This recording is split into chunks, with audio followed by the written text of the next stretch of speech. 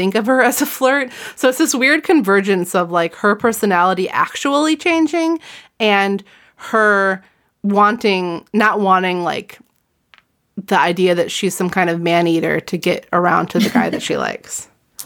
Yeah, she like turns into a normal girl. She turns into one of us. Where she's like, oh, it's my crush and I don't know what to say. Oh, yeah. It was so much fun to watch her, like, not be able to talk to him and not be able to think of anything to say. There's a scene where they're at a basketball game and AJ Morgan is, like, a new center on the basketball team and the cheerleaders are cheering and Jessica keeps on fucking it up because she's, like, staring at him. And, like, the ball rolls toward her and he's, like, running to get it and they're all like, Jessica, get the ball. Like, give it back to him. And she thinks, what if our hands touch?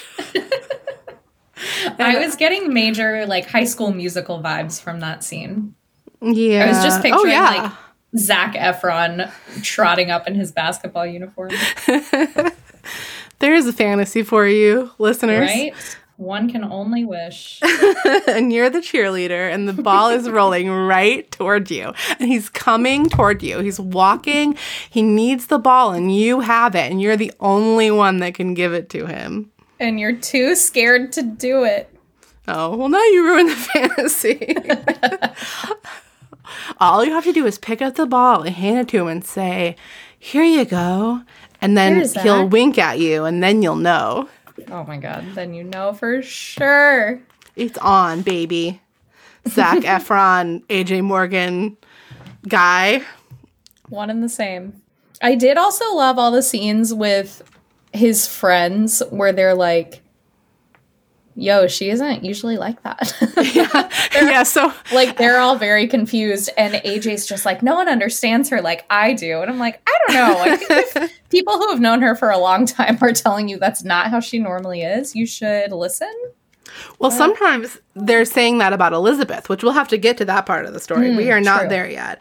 So one important detail to know is that Jeffrey is a photographer. Jeffrey French, Elizabeth Wakefield's boyfriend, is a photographer.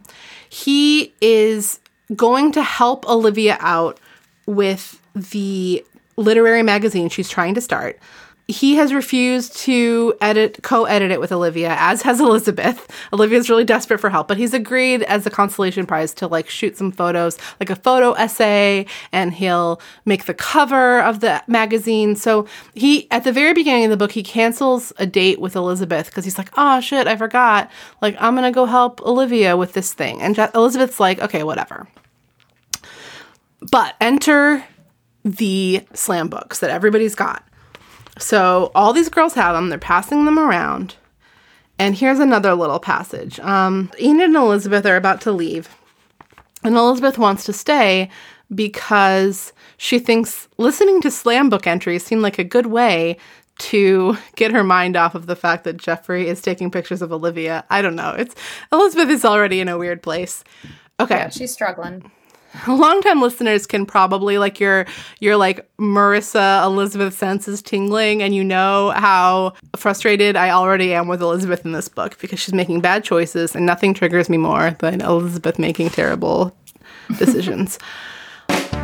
Most likely to earn $1 million before 30. Bruce Patman, Lila read from her book. Earn it, Amy said sarcastically. That'll be the day. Which I like that. A little bit of white privilege in this book from 1988. Love it. Most artistic, Olivia Davidson, Kara read from her book. Best legs, Erin Dallas.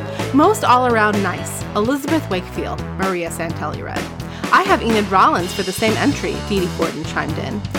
Most likely to have 6 kids, Jessica Wakefield. Everyone cracked up at that, and Jessica pretended to look hurried. I get all the great ones, she complained. First I'm the biggest flirt, and now I'm the most likely to have 1 billion babies. The crystal ball ones are the best, Lila said. This is a new category that Amy's made up, crystal ball, which is like future predictions. This is like their version of class superlatives. Yeah, absolutely. I mean, that's the idea.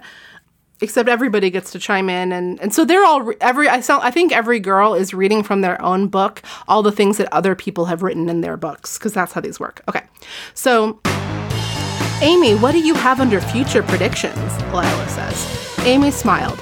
Winston Egbert is most likely to run for president. Then she frowned. This is strange. Someone must be starting a bad rumor, Liz. Why? Elizabeth asked, trying not to look concerned. Because it says Olivia and Jeffrey under couple of the future in my book. In mine too, Kara exclaimed. Mine too, Dee Dee Gordon said. Everyone looked at Elizabeth, who didn't have the faintest idea what to say or do. Oh well, she said with a forced smile. You know what predictions are like. Not very likely to come true, right? So Elizabeth's like, okay, everybody wrote this down in my book, in everyone's book, okay. She's going through it. Yeah, she's like, this is weird, but she tries to put it out of her head. Jeffrey she's trying